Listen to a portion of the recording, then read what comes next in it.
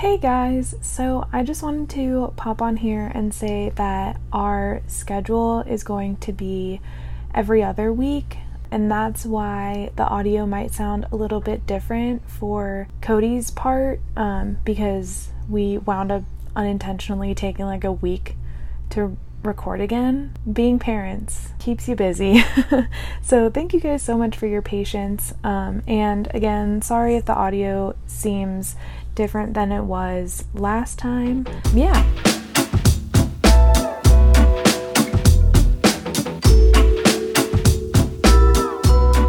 Hello, Friends. and welcome to Fawns and Fauna, a podcast about creatures real Or otherwise. I'm your host, Cody Conklin. And I'm your host, Ash Conklin. So, Ash, how's your week been? It's been pretty good. I had a really good workout at the gym, and we got our daughter a little playground and pool for the backyard, and she seems to really enjoy both of them, which is nice. Gives us another activity to do. So how has your week been? It's good. Really hot here, so... Yeah, I'm ready for winter. What's a good animal you've seen today or recently? Well, there are seldom any animals that I see that aren't frequented in other places. I've seen many a groundhog. I've seen so many groundhogs recently. Yeah, it's pretty crazy. I don't know why there are so many of them. I don't know. I feel like in the last week I've seen more groundhogs than I've seen in my entire life. Yeah, and they're always on the side of the road. And Always. I'm like, look, buddy, this is not a safe place for you. I promise you will find better food elsewhere. Like, this is not where it's at. So, yeah.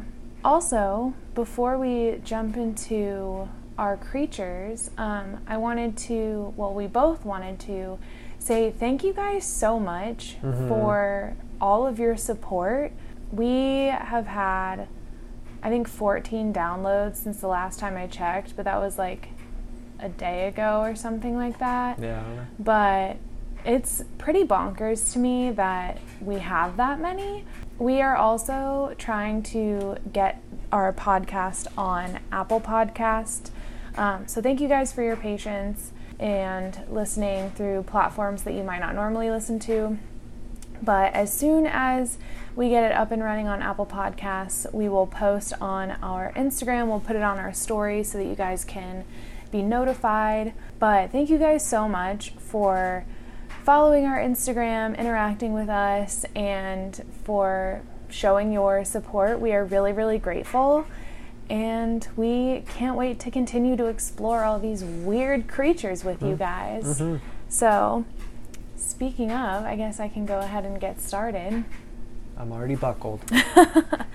So the creature that I have for this week is not as insane as the sea cucumber, which... Good. Yeah. So the way that I am kind of going to go about doing these animals so that there's kind of a system and I don't spend an absurd amount of time doing like marine animals at one time, I'm going to do segments.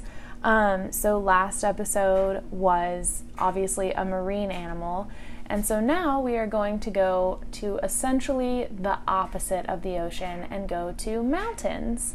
So this week I'm going to be covering the Andean mountain cat. Well, okay then. So this animal, first and foremost, is absolutely adorable. It is so cute, and as always, I will post pictures on the Instagram of both Cody and I's creatures. So the Andean mountain cat is a small wild cat found in the Andes Mountains in South America. So they are an extremely endangered species. Like, there's less of them than there are pandas, if that tells you anything. Oh. Yeah. Okay. So there is, according to a video that I watched, but that video, I believe, was recorded in 2017 or 18. So okay. it's kind of old. Yeah. But at that point, there was only 1,378 Oh my in the gosh. wild. Yeah, so there is not a lot of them. They were traditionally considered to be sacred by the indigenous Aymara and Quechua people. Quechua? I think it's Quechua. Quechua and Aymara. I'm hoping that I'm saying those correctly, but I'm probably not. But I did my best. The anatomy of these little guys, they have ashy gray fur with black, yellow, and brown splotches. What? They're so cute. I know, right? What the heck? I know. They look like kittens, but like, this is gonna sound dumb. They look like kittens that someone kind of like hit with like a grow ray, like they turned it to Wombo. Because their little face is so Because they like have little kitten faces. Yeah, they're so cute. So you are looking at a picture of them, right? I am, yes. Okay, so their average size is if you took like a normal house cat and like it's like 1.5 normal house cats. Okay. So like Garfield size. yeah, so they're small when it comes to wild cats, but they're bigger than your average house cat. Interesting. Yeah. They all look so grumpy and I love it. So they're extremely similar to the Pampas cat, Pampas cat. I'm not familiar. They are almost identical, Okay. which is part of the reason why scientists have such a hard time learning about these cats, because it's so hard to differentiate between the two. But they are like distinct species. So yeah, the easiest identifiable difference between the two is that the Andes mountain cats have black noses, whereas the Pampas cats have pink noses. I was looking at a picture of a pink-nosed cat. Yeah, so that's a Pampas cat. And you'll see, like, when you find an Andes mountain cat, they look so similar. But literally, like, the black nose and the pink nose is the easiest identifiable thing. Because they, as you can see as you're looking at them, they both have rings on their tails, kind of like lemurs. But the Pampas cat, theirs is more like you know tigers, how, like, it could be a ring that goes all the way around their body, but it's not. Like, it's like really, so that's kind of how theirs is, where it's like almost rings, but the Andes mountain cat is full rings. Gotcha. Yeah. So these cats live in high elevation points in the Andes. So the what? They sure do. These mountain cats. Okay, well, they could live in the valleys of the mountains. No, you're right. But to explain how high of the elevation these cats live at, the lowest point that these cats have been found was at 5,900 feet, which is 1,800 meters. Yeah. So they live in very high altitude. And that was in the southern Andes, and then in Chile, Bolivia, and central Peru, these cats can be found in altitudes up to 1,300 feet or 4,000 meters. Oh my gosh. Yeah. So it's... So on the low end, they're at about a mile. That's crazy. Yeah, so they live really high up in the and that's another reason, like, the terrain is so hard to traverse that scientists, it's hard to find these creatures and it's hard to study them. And it's the kind of thing where I'm assuming, like, in the mountains, they're not losing a lot of their natural habitat, right? Like, they are, and we'll get to that. Okay. Yeah. So like I said, it's very arid terrain, sparsely vegetated, it's super rocky, not to be confused with the Rockies. Ha ha! Got him. I'm going to kind of jump around a little bit because there's just a lot, and it's kind of hard to talk about these cats without talking about human relation to them, because there's so few of them that a lot of it comes from, like, scientists and their going and camping in these mountains and trying to find them, and, like, having such a hard time because of Yeah. like the threats to these animals. So, like I said, they are extremely endangered. They are the most endangered cat in the Americas. Okay. And some specialists of this cat have been studying them for 18 years and have never seen one. In the wild, anyway. I was going to say, I don't know how you could be a specialist. Okay. Well, so I got all of this information from a video, which I can link in the show notes, where there was an expert on these cats, and she was kind of explaining, like, what their organization does and what the scientists are trying to achieve. And she was explaining that they are endangered, which is why they need so much help. And that was a comment that she made of, like, scientists have been studying them for almost 2 decades and have never seen one in the wild. The term, like, studied is so odd in that instance. Yeah. I mean, I feel like at that point you're mostly just studying their environment. Yeah. And, like, learning as much as you can about their behavior from that. These people are studying the Andes Mountains, and they're like, oh no, I'm an animal guy. They flunked out of geology school. Yeah. And so This is a little backdoor into it. They want to be like Indiana Jones. you could say that they took the underground to get to, they're going underground. They're underground. Why is it underground though? Do these cats live underground? No, but it has to do with rocks. Okay. Could have said they had like a rocky road. They took the high road. This is one of the many reasons why you're the dad. You know, the people around them, the professors, the bosses that didn't give them a chance took the low road. But like these cats, they took the high road. So the space where the Andean cats live is roughly the size of Alaska, like, for the square footage, you know? Yeah. But it's like spread out long ways. So That's how the Andes along the Mountains mountains, do. yeah. Yep.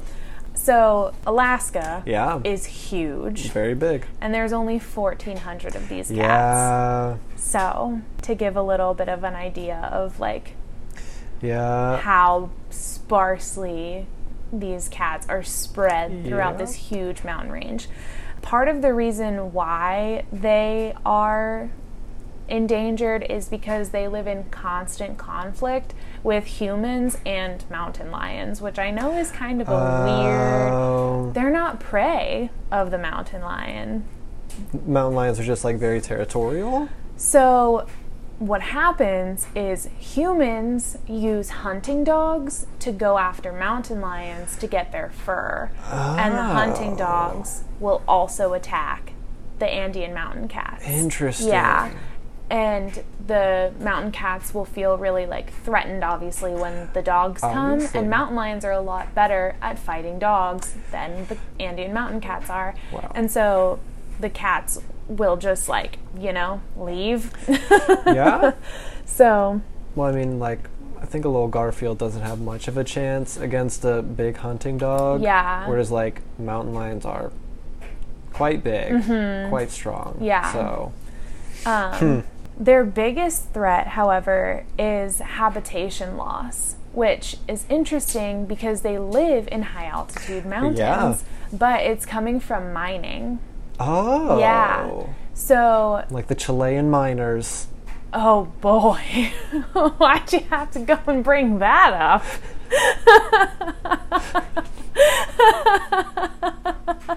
It was an inside job. Now that was an underground operation.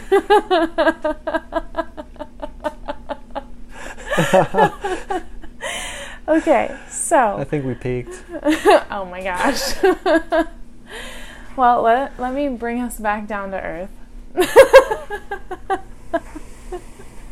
So, the life and behavior of these cats, obviously, not much is known about them. That's literally my first bullet there.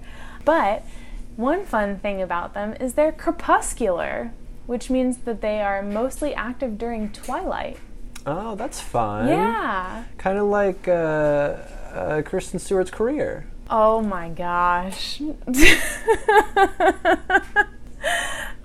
Sure. So they are crepuscular and sometimes nocturnal.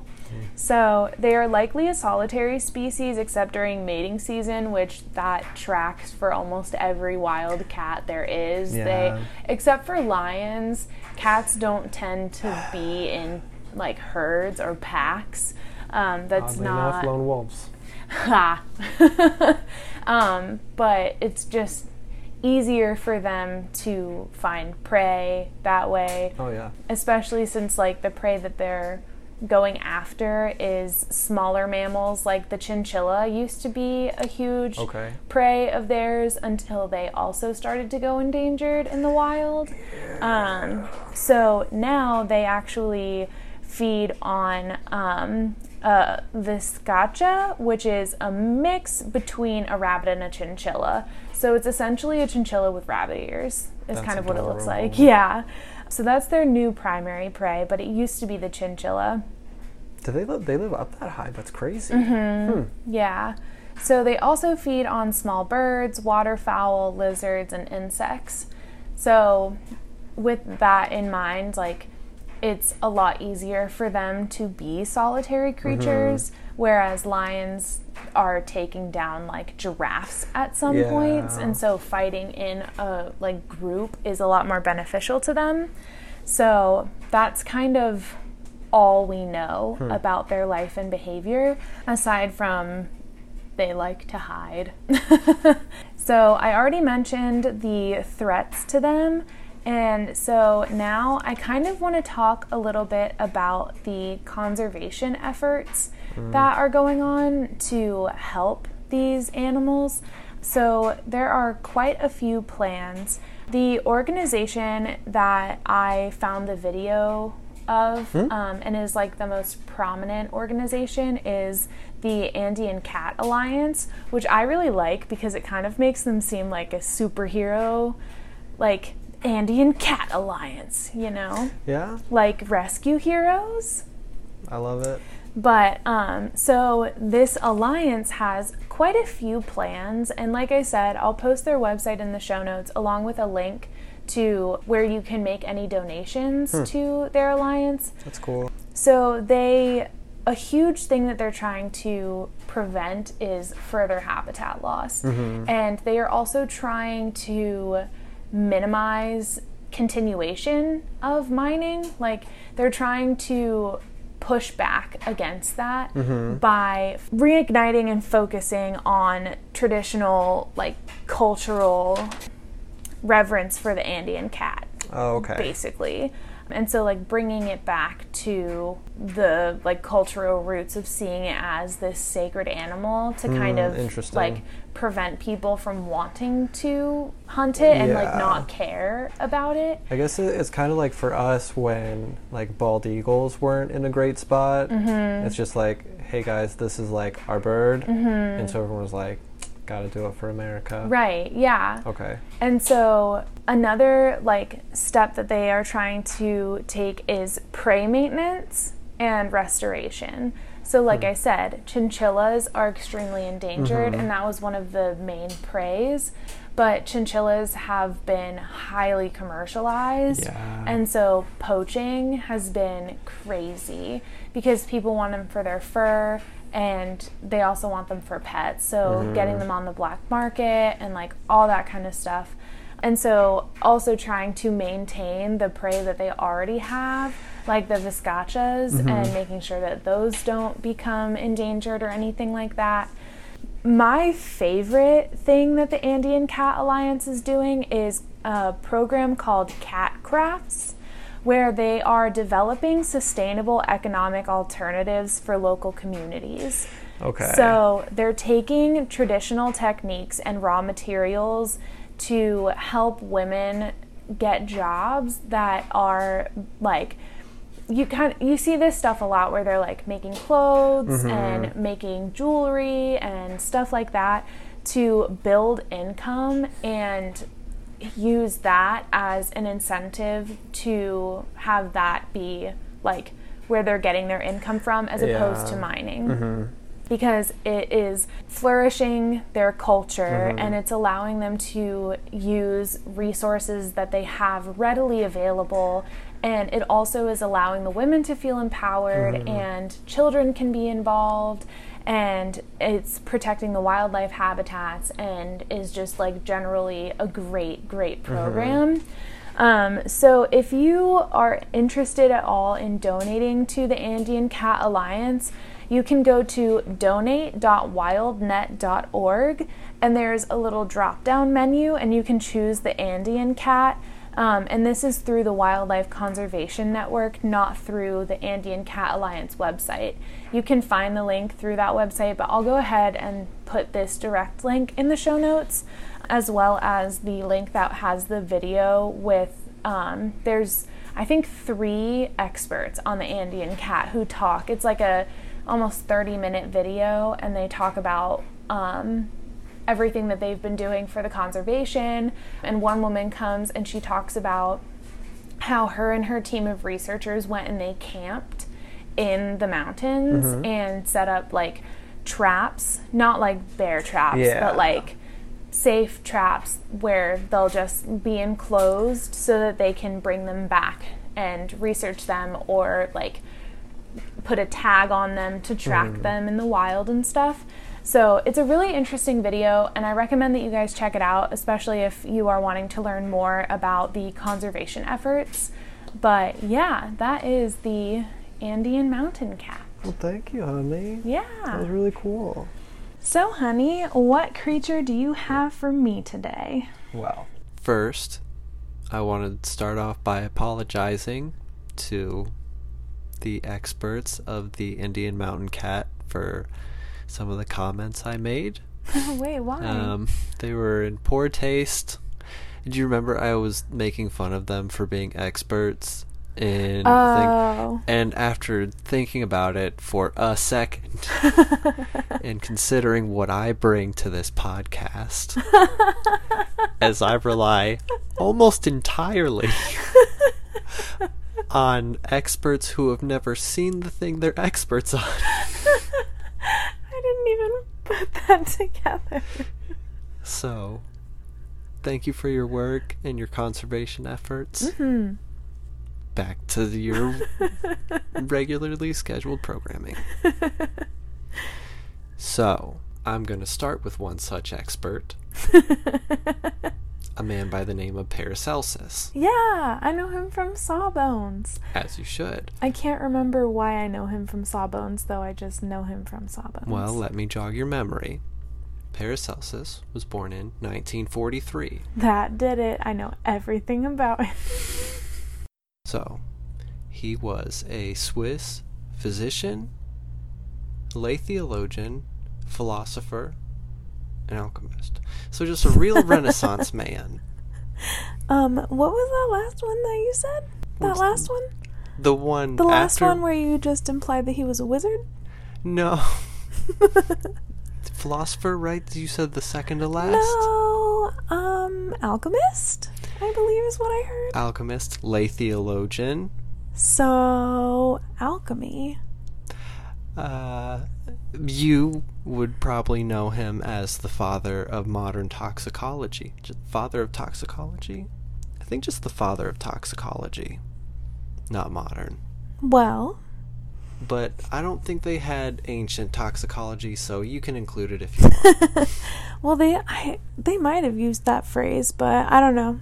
I just know that they talk about him on Sawbones for things that he said about stuff that was wrong. Well, I'm not saying he's wrong about this. Well, okay. So, after he died, there was one of his books was released, and it is called The Book of Nymphs, Sylphs, Pygmies, and Salamanders. Why are salamanders there? And other spirits. What's this dude got against salamanders? Well, does he? Wait, but salamanders are real though. We're not covering that in this episode. Probably circle back at some point. Yeah. Surprise, that's my next animal. Not really, but maybe one day. What a crazy confluence of events would it be? So I'm going to read a little section from that book. So my butt is strapped on. The mountain people have a coarse chaos, and as little as we are hampered by the air, as little as they are hampered by the earth. They do not require our air. In the earth is air to them. Any guesses? And it's not salamanders. Not salamanders. Well, it sounds like dwarves. Well, you're pretty close, and by that I mean you're kind of right. It's gnomes. I love gnomes. So the book series that I'm reading right now has gnomes. So for Paracelsus, he uses the phrase gnome as pygmies, like interchangeably, and that like the conflation of gnomes and pygmies is seen in every text I could find that talked about them. Oh, interesting. Like you said, dwarves are very similar. Leprechauns also come from like the same. So he introduced all of this. So like dwarves, leprechauns, gnomes, even trolls. And one person used them with elves, like they would say, and the elves, also known as gnomes, or the gnomes, who are the elves. Yeah, I feel like when I hear the word elf, I think of like Lord of the Rings. The like Tolkien elf. Right. But these are like Keebler. Right, the little cookie elves, yeah. Or like Santa's elves. Yeah. So that's more, and pretty much every culture, not all across the world, there are like people have stories of little people who either live in the mountains or live in the forest. Like the Native Americans had stories about it. The Scottish do, obviously of like the wee freemen. Yeah. England, Ireland, Wales, the United Kingdom, Germany. Yeah. So I think it's interesting that like all these cultures, several of which apparently weren't supposed to have interacted, as far as we know, have stories about little people living in mountains and stuff. That is strange. So maybe Paracelsus is a gnome. Well, so he never claimed to have seen them. He, being a man of science, saw the natural world and saw these elementals, as he called them, as ways to like explain phenomena he saw, basically. Like tiny little villages made out of mushrooms. Well, wait, what? We'll get to it. So, let's start out with how they look. Okay, I'm ready. When you picture a gnome, what is he? Okay, so I picture a very small creature. Like, okay, so you know house elves from Harry Potter? Yes. So picture them, but with like a fun hat. Oh, really? Yeah. That's interesting. For gnomes, I always found that they were more like on the creature side. That's so interesting. Yeah, and so I always kind of pictured them as like less wrinkly but just as pale as like house elves. Weird. With fun hats on. Now that hat, is there a specific color? Like olive green. This is the wildest thing I've ever heard. What? Is this wrong? No. Am I wrong? Play along at home. Okay. Wait, not me. Okay. Everyone, close your eyes and picture a gnome. A small, portly man with just a thick white beard and a red hat. You literally just described a Smurf. Oh, like a garden gnome. Like a garden gnome. Wait, you're doing garden gnomes? It's all gnomes. There's just one race. Can I tell you something? Please? I had completely forgotten about garden gnomes until you showed me that picture just now. No. So it's interesting that's... Because for me, whenever I think of a gnome, my first thought is a garden gnome. Oh. But for you picture what they were originally Originally, the term for them was grotesques. Can that be my new name? No? But it's really cool. Grotesque? Yeah, that's so metal. I guess. I think it's cool. Well, okay. They were also known as hunchbacks. Okay. That's not very kind. And this is all... There's the first one, though. Well, not kind. This is what the Germans referred to them as, because, as we know... tracks. They're very honest people. Honest people, but also, like, the hotbed for folk Attractive tales. people? Oh. Clearly not. They got a bunch of little ugly gnomes roaming around. Well, I meant that's why they call them that. Oh. Well, okay. So, back to the appearance. Paracelsus describes them as being 2 span tall. Span like hands? Span like hands. Okay. So it's a hand outstretched from thumb to pinky. So it's like how you measure horses. Yes. They're described as being reluctant to interact with people. Same. And obviously, like we saw in the passage, they can just kind of walk through the earth. They don't need to breathe or anything. Like I said, they're tied closely with dwarves and also elves, but like Tolkien and all the other people have differentiated them a lot more over the years. Yeah, I feel like Tolkien kind of like changed what elves were, and then every fantasy that came after that was like, ooh, that's excellent. Yeah. Let me make it my own thing now. They're also linked to leprechauns and trolls, like they're similar also appearances. Linked, like from Zelda. And after you gave your description, I think it, like, before I was like, I don't really see how they're tied to trolls, because I see, like, when I see a house elf in Harry Potter, that's kind of what I picture a troll what? To be like. I mean, not like, unless it's like a giant troll or something. That's crazy. Yeah. I always picture trolls as essentially if you took a sack of potatoes and made it sentient. Well. Also, I don't know why I said potatoes like I was from Wisconsin. Well, you are from Wisconsin.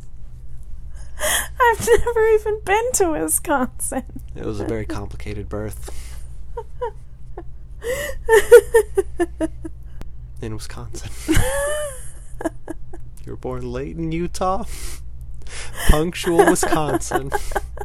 Anyway. However, there are major personality differences between gnomes and trolls. Yeah. So, moving into garden gnomes. This is where it gets so crazy. Like Romeo and Juliet? Yep. Wait, really? Like the movie? Yeah. They're garden gnomes? Yeah. Yes. But it's gonna get crazy like that? I mean, I don't think Shakespeare is as involved. I'm ready. Okay. I'm excited. Well, it's infinitely crazier than Romeo and Juliet.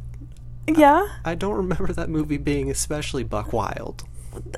They were gnomes that came to life and were dancing in bird baths and stuff.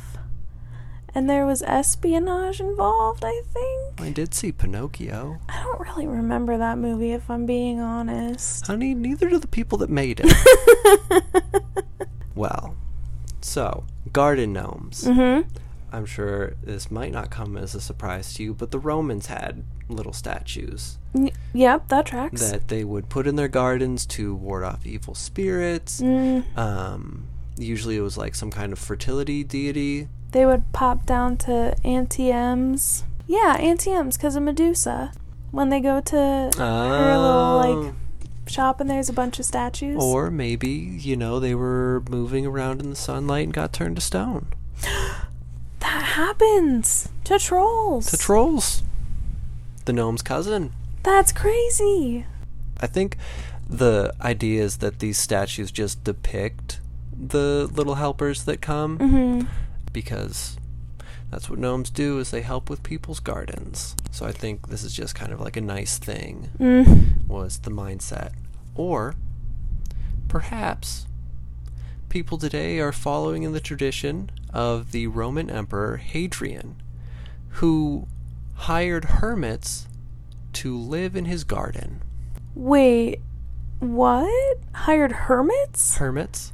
Like people who wanted to, like you and me, Yes. to live In his garden. where there were other hermits? Other hermits, and then whoever Hadrian brought over for like parties, and he would be like, hey, look at these people who live in my garden. Okay. But, So they weren't very committed hermits then. well, That's so odd. Of all the kind of people that you would want to ask to live in your garden. yeah, the Romans were up to some pretty wild stuff. You know who else was up to wild stuff? Paracelsus? 18th century England, That does not surprise me. where this practice came back into popularity. They would contract people to live as hermits in their gardens.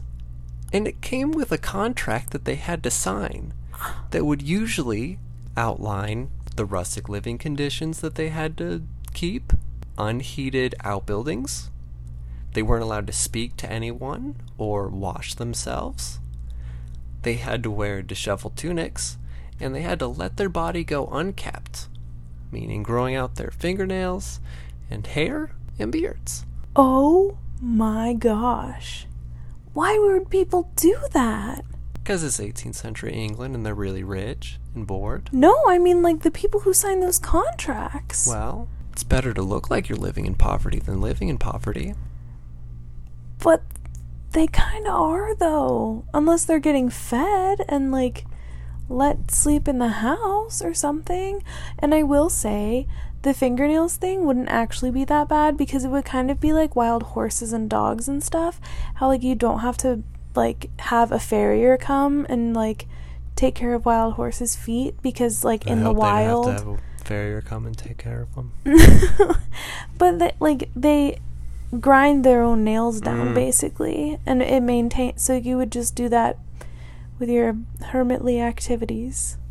But that's bonkers to me. Like, why would the only reason I can think that someone would wind up in that situation is like a blackmail type thing. This guy stole something from somebody, and this third party person found out about it and was like, hey, be a hermit or I'm gonna tell on you and ruin your life. Yeah, I have no idea about what I told you is all the research I did on this. Fair enough. Because some people think that somewhere along the way they're like, hey, what if we took these, rough looking gentlemen and we just made tiny statues of them instead of keeping them around because they stink and this is bad. Yeah, and you also wait, they were getting paid though, right? At least they were getting paid. Can't really spend it on anything though, at least not while you're in your contract. Maybe they're doing it for their family. They would have their kids come and collect the money and go buy Christmas shoes for their mom. Didn't do any more research on it. Next time I'll bring the weird hermits who lived in Rich Guy's backyard.